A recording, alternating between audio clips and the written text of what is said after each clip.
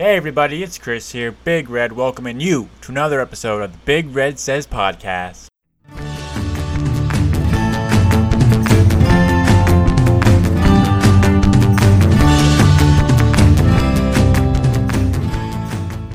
Today we are speaking with Paul Gibbons. He's a consultant, a coach, an author, and a podcast host, hosting the Think Bigger, Think Better podcast, which you can find on his website at paulgibbons.net. And as always, I am super pumped that you joined me today. The audience means the world to me. Please reach me at chris@bigredsays.com with any feedback. And if you enjoy my content, please leave a review on iTunes. That's super important. And you can always view this content and more at bigredsays.com. Now let's get into today's episode. All right, guys, as promised, we have Paul Gibbons on the line. We're super thrilled that you decided to join me today. I know you're a busy guy, and to take the time is super awesome. So thank you for that. So Paul, I did give a quick briefing at the beginning of the episode of who you are, so maybe you could go a little bit more in depth with an intro of what you're doing, where you're from, and everything like that. Yeah, God, that sounds like 25 minutes right by itself, bro.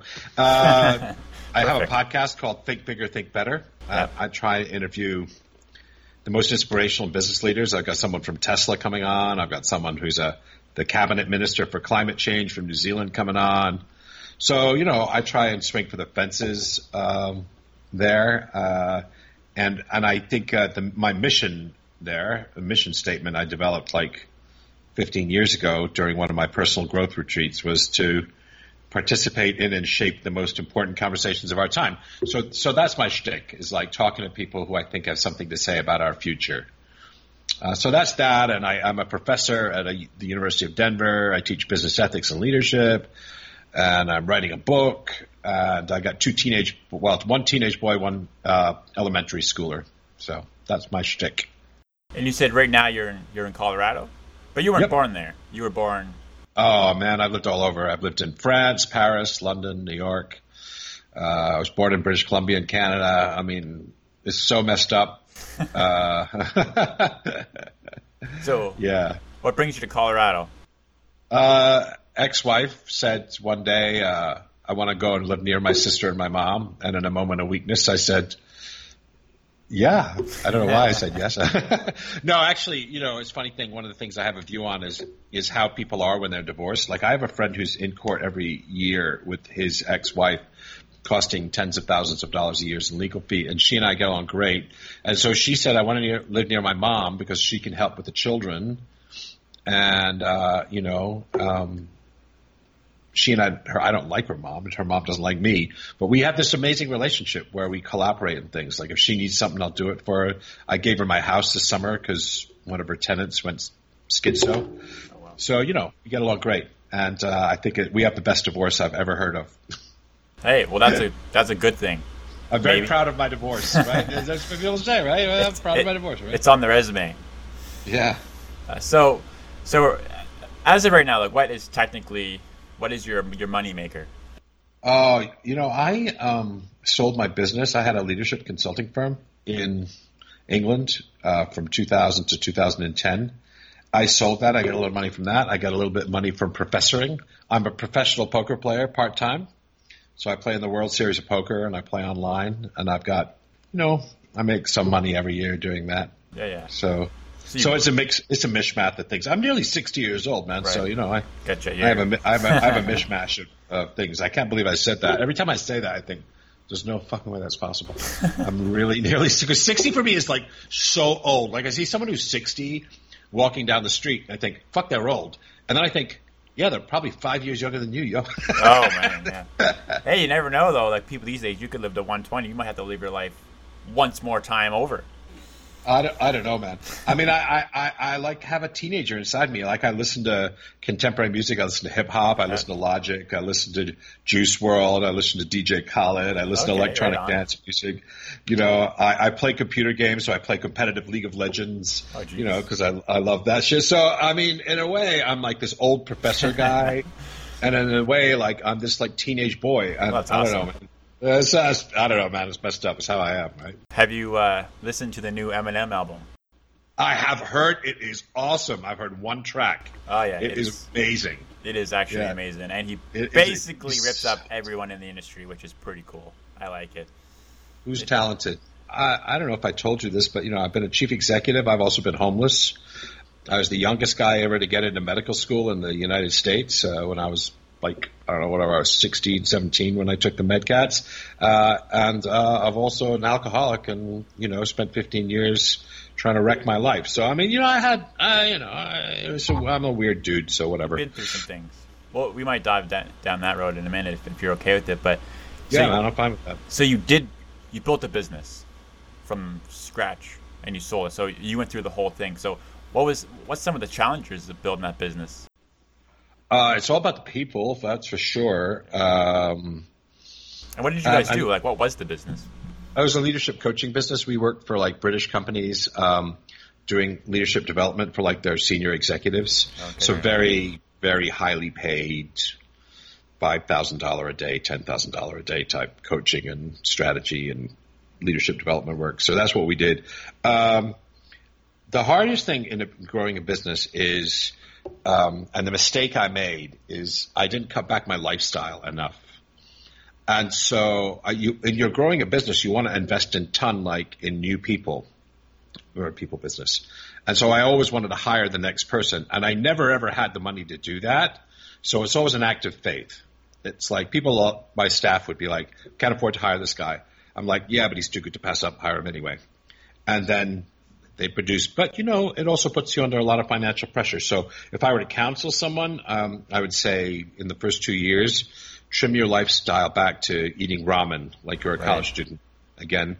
And I didn't do that. I just got married. I wanted to have a nice house for my wife and a nice house for the kids and all that kind of stuff. And that stuff can wait. Right. So a little self-sacrifice goes a long way, I would say. And then, this is kind of such an obvious thing to say, but it's all about the people you hire, man, Was firing people easy for you, or was that hard? I hated it. Right. I hated it.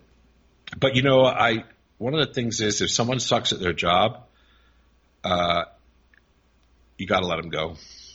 Yeah. Because they may be better in another job. It may be just what needs to happen to them so that they can change and grow. If they're in the wrong career, you're not doing them any favors, tiptoeing around them and everything like that. So I believe in 100% compassion. You let them, you say, look, I want you to succeed. We're going to throw everything we can at you. We're going to throw the kitchen sink at you for the next 6 months to help you succeed. But at the end of that 6 months, if it's not working, so it's not like you wake up one morning and say, look, dude, you're out, you're fired, or something like that. You go 100% to try and make it work. But ultimately, you can be doing someone a big, big favor. Yeah. What's that stupid ass song from the 1980? You got to be cruel to be kind, or some bullshit like that. Whatever it was. Remember that cheesy ass song from back in the day? You got to be cruel to be kind. I think it's very true, though. I don't think that was even a good song when it came out. Never mind. So, during this time, did you always believe in yourself that you could make it? Yeah, I always did. I always did. At some level, even when I was depressed or something like that, there's always a part of me. I mean, sometimes I believed in myself when all of the evidence was to the contrary. You know what I mean? Yeah. Even when I was practically speaking homeless and everything like that, there was some kernel of belief in myself, that I deserve more than this. I can do more than this. And that was what helped me take the steps to get sober and recover from, alcoholism and drug addiction, all that shit.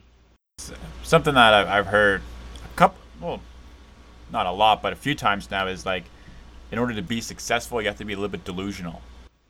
Yeah, 100%. Where did you hear that? That's true. I think, if someone told me at the beginning of starting my business, man, 75% of startups fail. Yeah. If I'd really looked at that and I really thought 2 years from now I could be bankrupt and this shit could be all scattered on the floor around me, I might not have done it. But, when you start a business, you're always and when you get married, you're always this is forever, and we're going to be the next Google. And so a little bit of that.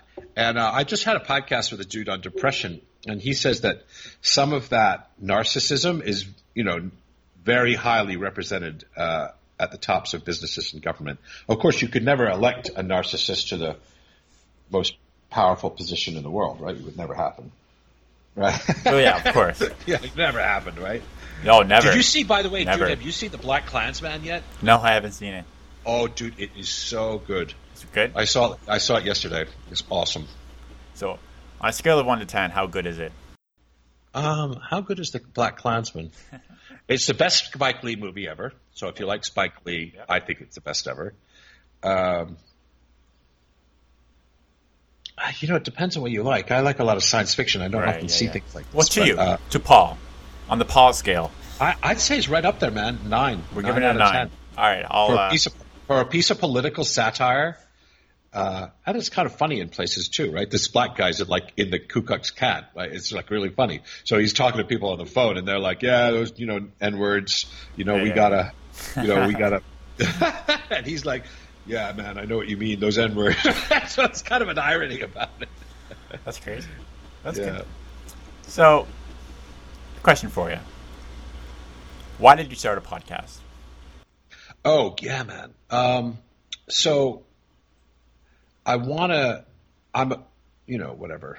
I hate using this word, but I'm kind of a business guru guy, right? I mean, I started a business. I've been a consultant for 25 years, whatever. And I want to change my game so that I'm not just talking about business anymore. So I'm really interested, for example, in truth and in what's happening in fake news.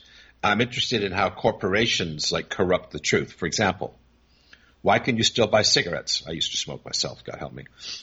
Or something like that. Like if there was something on the grocery store shelves between the baked beans and the tomato soup that killed 20 people a year, 100 people a year, right? They'd pull it, wouldn't they? 100%. Wouldn't last a week, No. right? Cigarettes cost even today, and it's better than it used to be, kill 500,000 people a year. So wait a minute, and they're right, down the aisle from the baked beans and the tomato soup. So you think, well, how the fuck is that possible? And if you look at it, it's because in the 1950s, when there was an article in Reader's Digest magazine that came out and said cigarettes 100% cause cancer, like 100%. The tobacco industry founded something called the tobacco research industry, which is what I call a fake tank, right? There's think tanks. There's a fake tank. It's basically we're going to pretend to do some research, but what we're going to do is try and bend the research. And like they do with climate change. Oh, you can't be sure about it. The science is settled. Oh, it's urban living that's causing all these people to die of cancer. You can't really say. It's pollution from automobiles. It's the ozone layer. And so they created enough of a scientific fog around it while they're lobbying with huge bucks in Washington to try and impose any restrictions on it. So it was like a 50-year battle since the time that they discovered that cigarettes cause cancer until Obama signed a piece of legislation, I think, in 2010. That was the sort of quote-unquote nail in the coffin for it. So it took almost, how long is that? 55 years from the discovery that they cause cancer. And I could still walk down the street and have a pack of Marlboro. 100%. So I'm interested in big issues like how corporations corrupt the truth, how politicians corrupt the truth, how pseudoscience corrupts the truth, how climate change, which if you believe the scientists, it's the most serious threat to the planet. And, why have corporations been able to spin that into saying that there's so much doubt about it, where there is no respectable scientist in the world that has any doubts at all. So that's shit I'm interested in. So the question is how you move from this business dude who talks about business and business leadership and business ethics and business strategy into a dude who talks about these other issues. And so I decided to start a podcast because that would get me talking to people who are involved in these. I just did a podcast on Mars, man. I love space. I had this woman from the Planetary Society. She works with this dude, Bill Nye the Science Guy. And I got to talk about Mars for an hour with this woman. Which is awesome, man. It's the best thing in the world. So is it a ton of fun? Yes. Yeah. It doesn't pay shit. We both know that. Yep. Right? Very true. Unless you're Jordan Peterson. Yeah. Or you're not going to make any money on your podcast, or Sam Harris or somebody like that. But it's its own fun thing, man. It's its own talking to interesting people. You know, you've been doing it longer than me, right? How long have you been doing it? Well, maybe I haven't. This is only we're on month 3. Oh, are you? Yeah. All right. Well, you're a noob like me. You're still figuring it out as we go along, right? Exactly. Yeah. So how long have you been? How long have you had your podcast? 9 months. Okay, going on close to yesterday. Yeah. Yeah. And how has it changed from the beginning to now? Like, have you found that you've gotten a lot better at it? Is your audience growing? I think I'm getting a little bit better at it. I'm not the best listener in the world, you know. Better talker than a listener or whatever. So I got to really focus on shutting my mouth and letting people speak more. You know, Joe Rogan. Oh, yeah. He's very clever, very charismatic, very, very smart guy for thing. But he's such a good listener on his show, right? I had a lot of authors at the beginning, like people who'd written books, and now I'm going for more like inspirational. Like I'm trying to find really inspirational people from around the world. So at first I was like science, reason, professors, research, all that shit. Yep. And now more like I want to turn to more like what are the most inspirational projects that we're doing right now, which is why Mars, which is why I'm speaking to some dude from Tesla, you know, which is why I want to speak about AI, which is why I want to speak about blockchain. I want to talk about the microbiome. So that's the sort of shit that I want to talk about. You know. So this is kind of like the project that you made for yourself to kind of tap into all those other passions that you have. Yeah, that's right. That's right. No, that's really cool. And I want to play big, man. I want to be like Sam Harris when I grow up, you know? Even though Sam Harris is 10 years younger than me. You got another 60 years to make it happen, man. Well, it's a funny thing, man, you know, with longevity, right? Because I turned 50, like, when did I turn 50? 8 years ago. And I've been working for like 30 years since I was 20. But with longevity, like I'm going to live to like probably statistically living to close to 90, right? So I thought to myself, I've been working for 30 years, but if this is right, I could work for another 40. And all of the crazy stuff I've had, all the careers, the investment banker, the consultant, the this, the that, all the crazy shit I've done, I can do that and more. Yeah. I was like, wow, that's like inspiring. It's also inspiring. It's also kind of like scary, right? It's like, because there's all this potential. I don't know if you feel this or any of your guests feel this or your listeners feel this. It's like with all that potential out there, it's almost like a scary thing, you know? So like, oh, there's so many things I could do. And, you know, so anyway, yeah. Well, a large part of the audience here is like, I'm going to say roughly like 20 to 35 is kind of like my audience. And I think that's exactly how you feel at 25 because it's like, you're going down one path, but with the internet, there's like a million paths you can go down, and you just don't know which one is like really for you. You know what I mean? I'd say this about marriage, and I'd say this about careers. Is like when you're in your 20s. Sometimes being in your 20s is more about finding out what you don't want to do than finding out what you do want to do. You know, because you grow up and you go to college, and a lot of that social pressure, parental pressure, peer pressure, whatever. And, you know, everybody has all these fucked up notions about what they want to be. I wanted to be a mathematician when I was like 13, right? Okay, I was a loser, whatever. Never went out with a girl. But, you know, and it changes over time. And I think when you get to be 20, you're like, you discover like, oh, I thought I wanted to be, you know, X, but X is kind of really fucking lame. Yep. So, and then you have to have the courage to say, okay, X is really, really lame.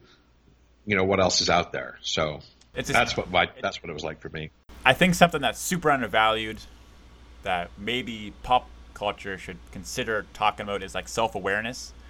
It's like knowing what, and that comes down to it, like knowing what you don't want to do and knowing what you're good at, and is just super important because that kind of helps you down the path of and I've only started thinking with self-awareness honestly last year, trying to figure out, you know, where I want to ultimately end up at, because, you know, think with the end in mind is one of the habits that we should embody. But I have a question for you. That's my favorite book, man. Is it? That's like my favorite personal growth book. Yeah. I don't think there's been a better personal growth book. I mean, he didn't say everything there was to say in that book. No. But I thought that was sheer fucking genius. Changed my life forever, that book. Yeah, I think he released one after that with some extra I don't habits, know about he wrote 7 Habits of Highly Effective People, and then the next book he wrote, I think, was called First Things First, which is just habit 3. Yeah, right. Time management. And then I think he wrote Principle-Centered Leadership. I mean, I was a Covey acolyte for like a decade. I still use this shit every day. I use this time management tools 100% every day. Yeah. So if you're interested, there's almost no better place you can go than 7 Habits of Highly Effective People. Well, it's everything, and even the like think win-win. That is like just not something that happens in like our society. There always has to be a loser, which I find really unfortunate. I think you would probably know better than anyone in business. Trump is the king of that shit, right? He doesn't see trade, for example, global trade as like a win-win. Like America wins and China wins. 100%. We get some things, they get some things. He doesn't understand that. It's all about winners and losers, which if you're in the world of being a property speculator and a real estate deal maker, that's kind of the way it is, right?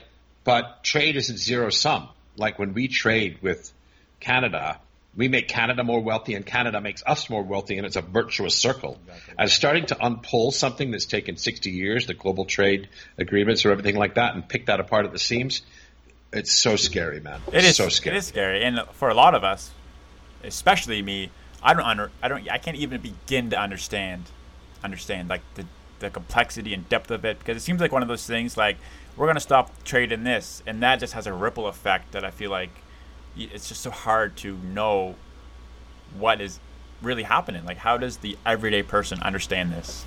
Well, it's interesting, right? So, there's two things about it, like unintended consequences. So when Trump raised the prices on steel and aluminum imports, right?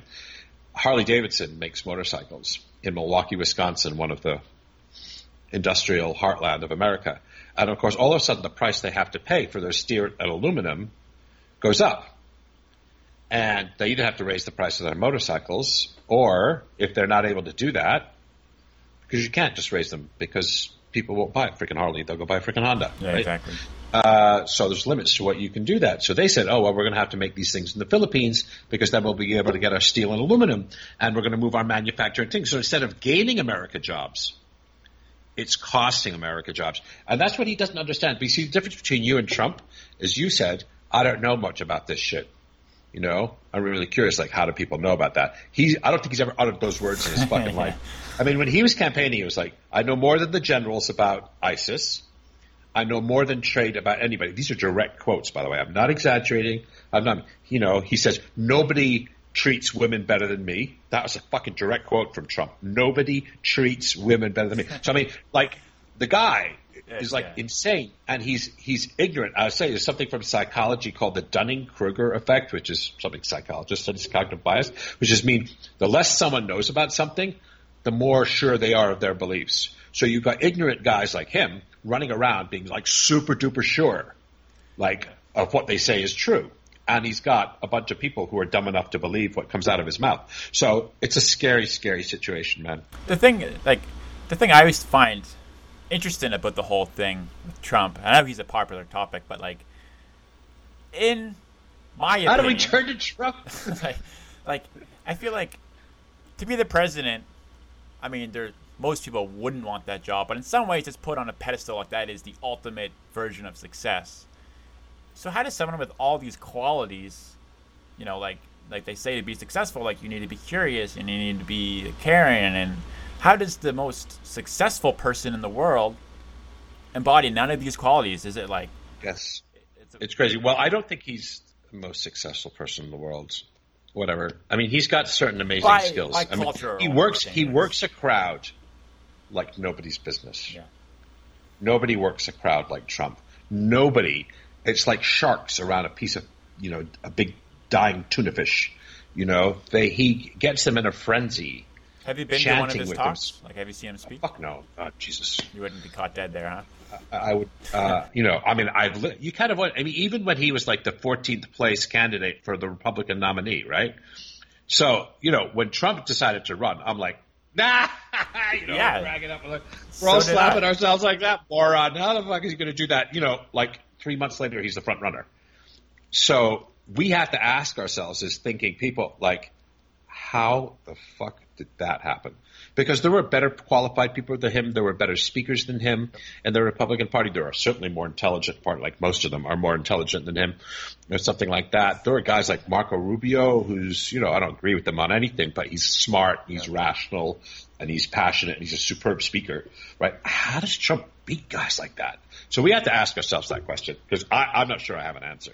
And everyone in Canada that I spoke to about it never thought it'd be possible, and a lot of people here despise the guy. But it seems like everyone I talk to from the States is in the same boat. So I always ask myself, who voted for this guy when everybody seems to be, or maybe just the people I talk to, I have that bias of my influence, just I attract the people.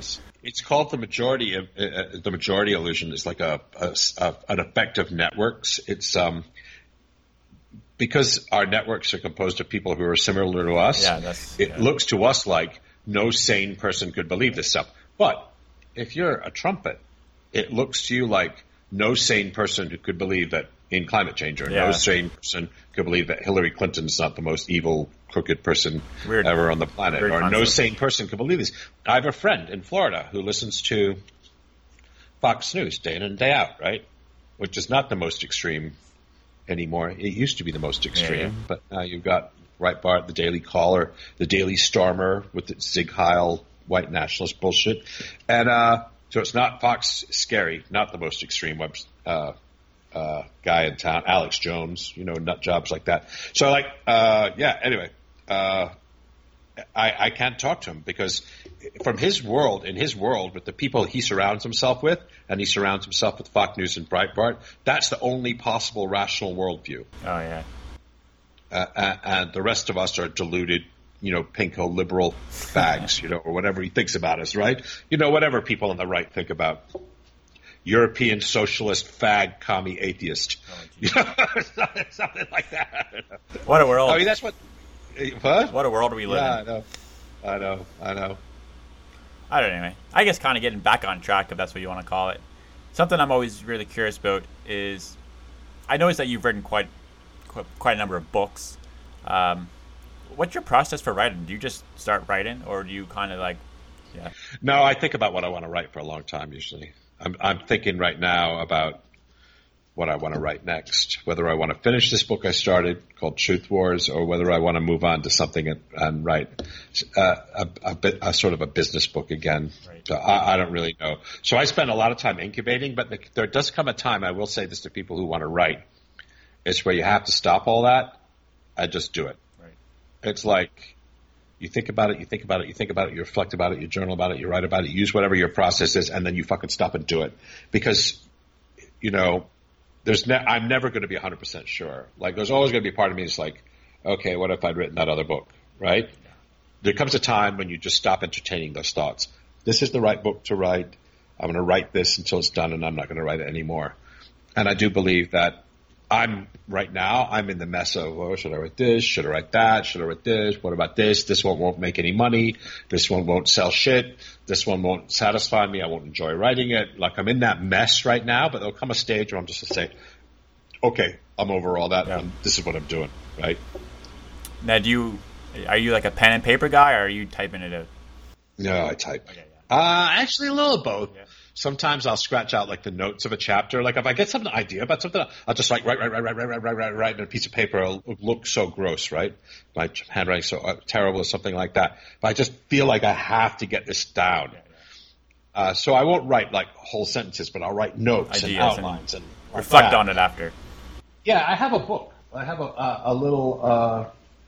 It's not behind me, but whatever.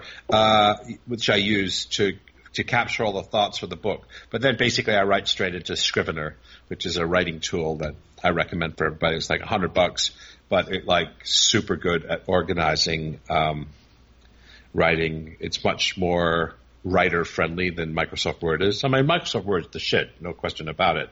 But Scrivener's for writers, for research, for writing, for organizing. You could move shit around like this and all that kind of stuff. It has cork boards for your ideas, and it's wild shit. So if you have any writers, wannabe writers, Scrivener's a very good tool. And I'm kind of glad you brought up that book, because my first thought is, even before I'd read one of your books, I would want to see that book and like the notes you take, because I always find the process so interesting. And like when I watch someone's podcast, I love their content, but I actually want to watch them record the podcast and see the process. So I think at some point maybe publishing that somewhere would be a cool idea. There's something that I do better than almost anybody else is now, is that using the Stephen Covey 4 quadrants. I could show you that. So this is like my 4 quadrant. Like, that's what Yeah, and I use, for those readers who are unfamiliar, the second quadrant is the stuff that's important but not urgent. Is I make sure every week I'm thinking about what's the stuff that's not urgent but that's really going to add value to my life, long-term value to my life. And so, and one of the things I think that I also do that a lot of people don't do is I spend some time every week and some time every year reflecting on the direction that I'm going. Like if you don't reflect every week on Sundays or Mondays or Fridays, whatever suits you, about what your priorities are for next week, they'll be set by other people. Especially if you work in an organization, like many of your listeners might be working for somebody, right? Few people have the luxury. Well, a lot of people have 9-to-5 jobs. And so if you work in an office, right, if you don't think about what my priorities are for this week, they'll be set for you. They'll be set by incoming emails, or they'll be set by some asshole asking you to do something or something like that. So if you don't get control of your life and your calendar and your time, then somebody else will get control of it for you. Yeah, I completely agree. I wrote an article a little while ago all about how, just the importance of reflection, because I do think it's super, super important, regardless of the situation, and kind of reflecting on what you enjoyed about the week, what you didn't enjoy about the week, what you could have done better, and how you can bring that forward, and what you want to accomplish. So I think reflection is super, super important. So, question for you. Yeah. I guess we've kind of touched on a little bit, two things actually, because I actually forgot my question, but then I just remembered it. Have you thought about converting any of your books to audio books?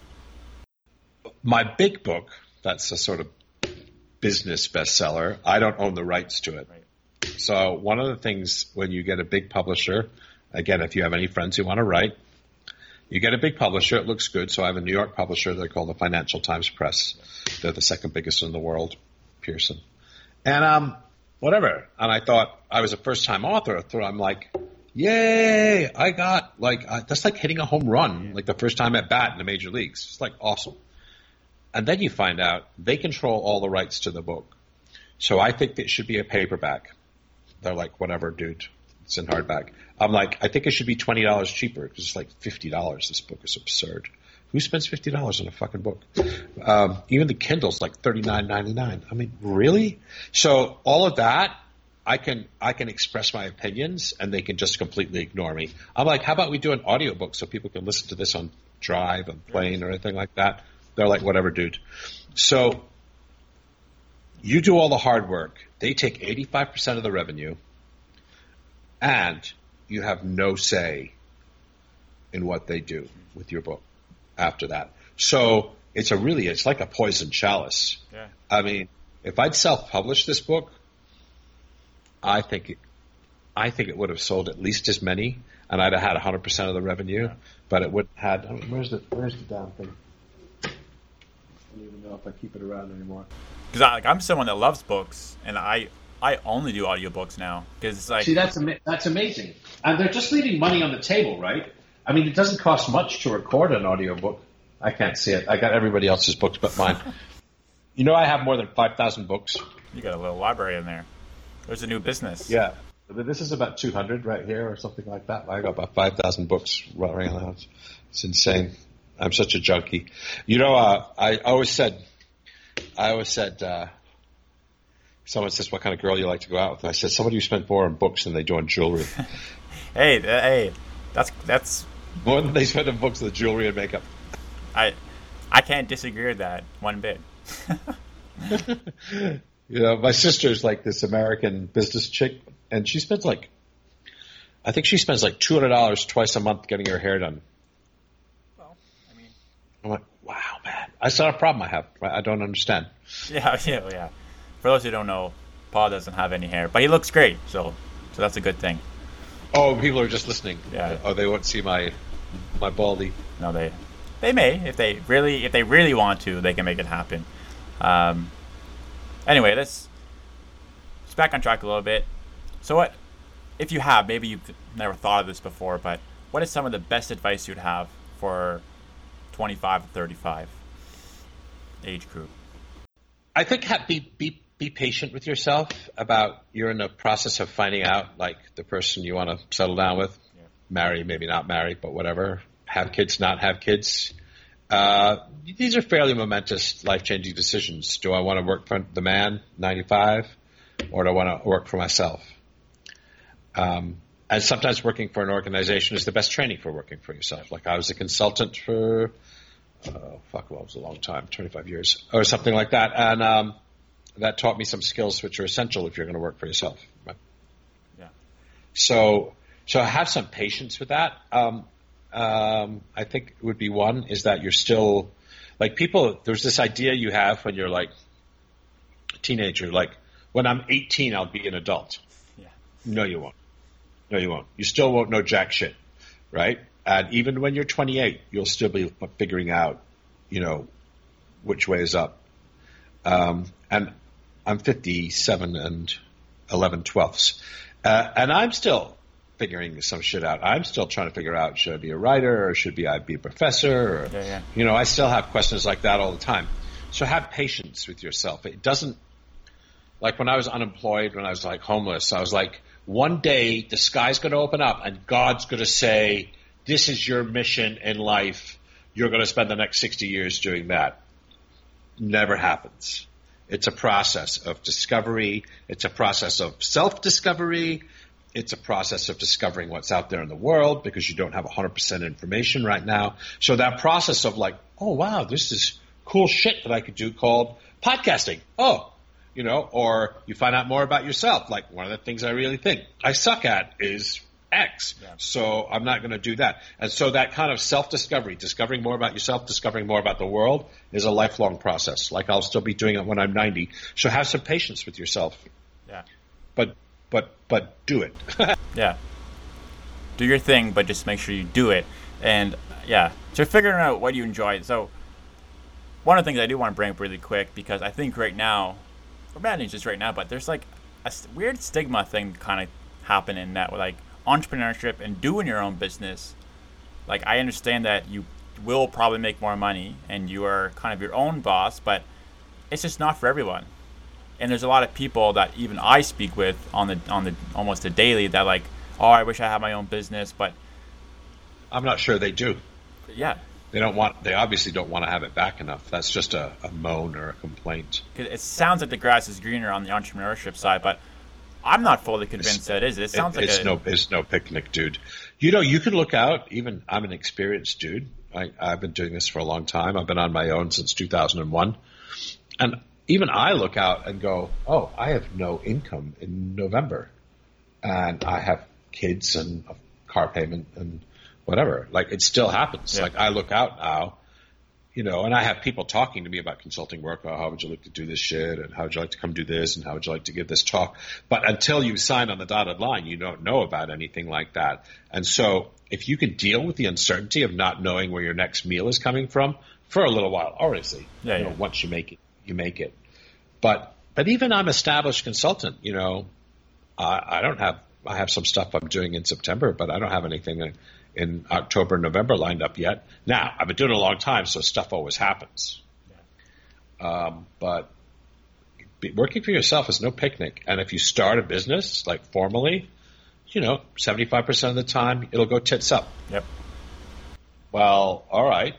So you're prepared to take the risk. So, people make themselves miserable by working a 9 to 5 and saying, oh, I wish I was running my own business. No, maybe, but maybe not. Maybe you don't.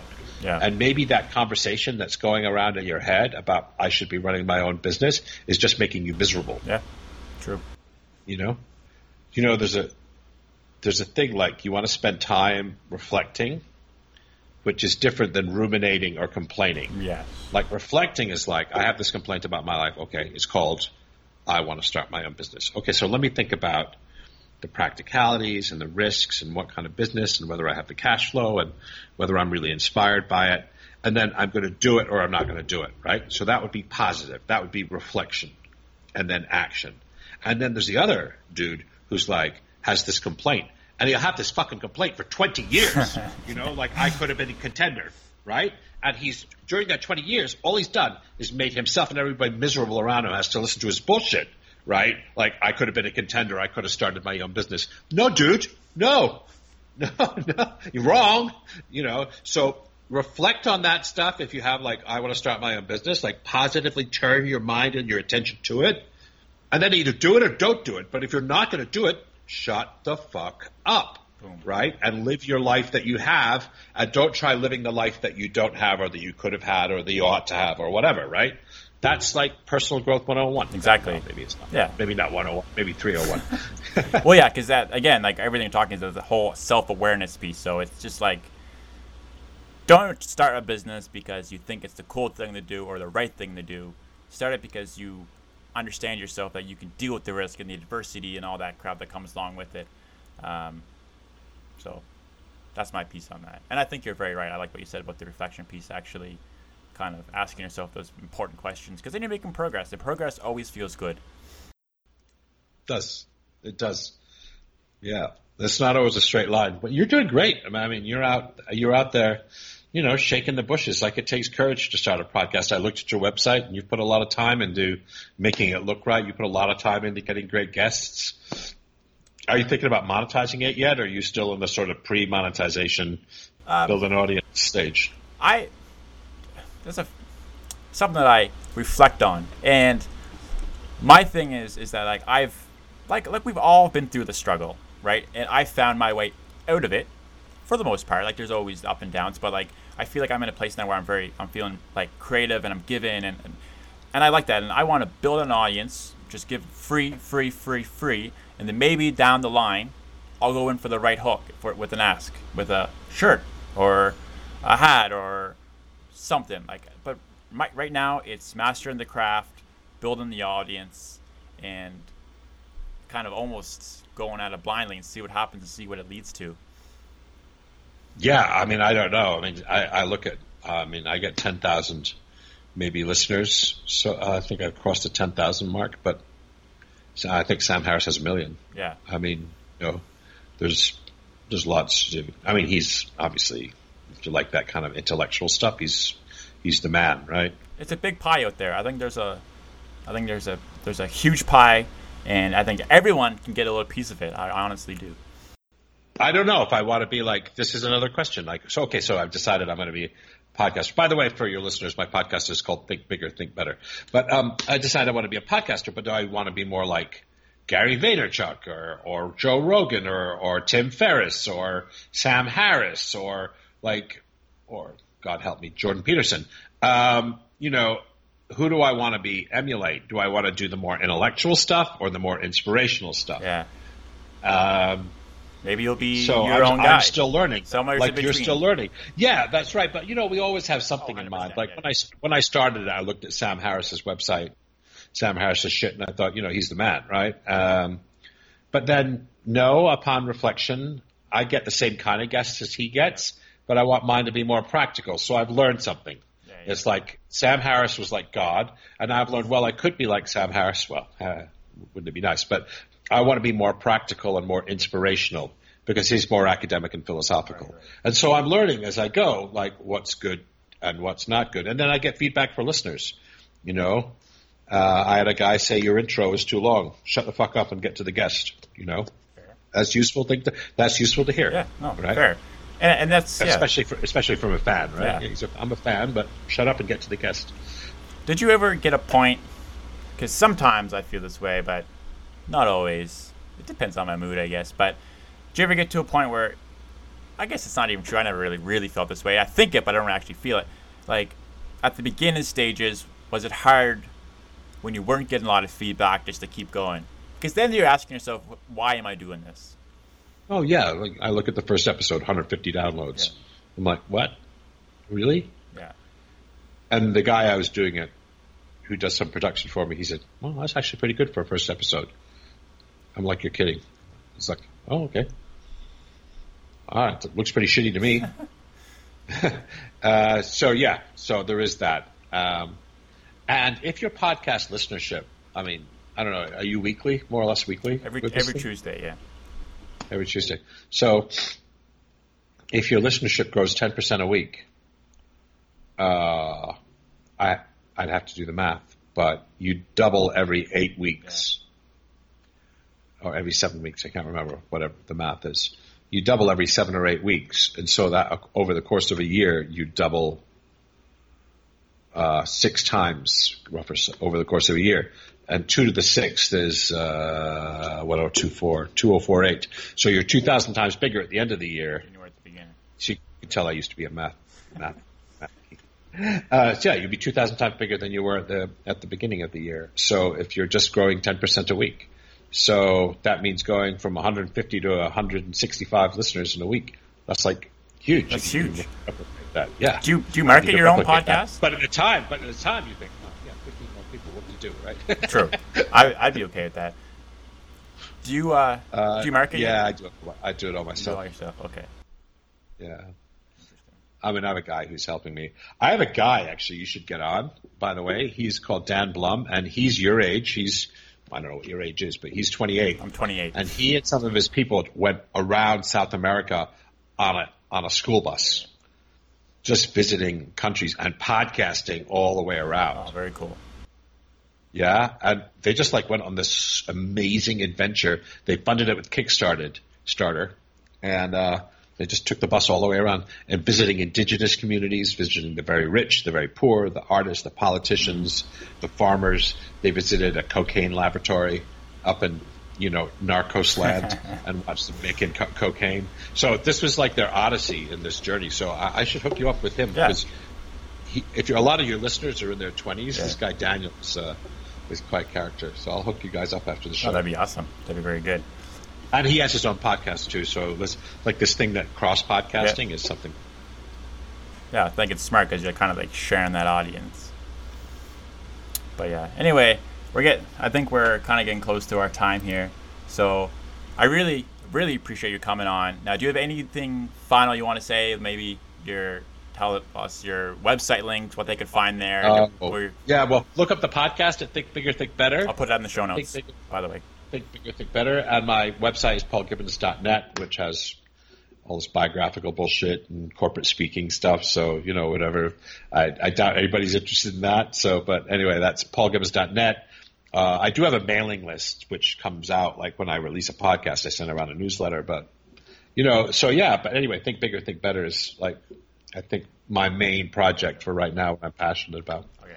Yeah. And I appreciate you, man. I appreciate you and all you're doing and all you're giving back to the world and all this great stuff, man. Let me know if I could do anything for you, of course. I think we should stay in touch. This was one of the better conversations I've had for sure. All right. Thank you so much, Paul. Take it easy, man. All right, guys. Hope you really enjoyed this episode. A little bit different structure, more of a conversation than a Q&A, which I really enjoyed. The conversation, I think, went off topic a few times, which I actually really enjoy. So I hope you did too. I'm going to try to kind of get more down that kind of path rather than having such structure. So if you enjoy it, please let me know. It means the world to me. And I hope you guys have an amazing night.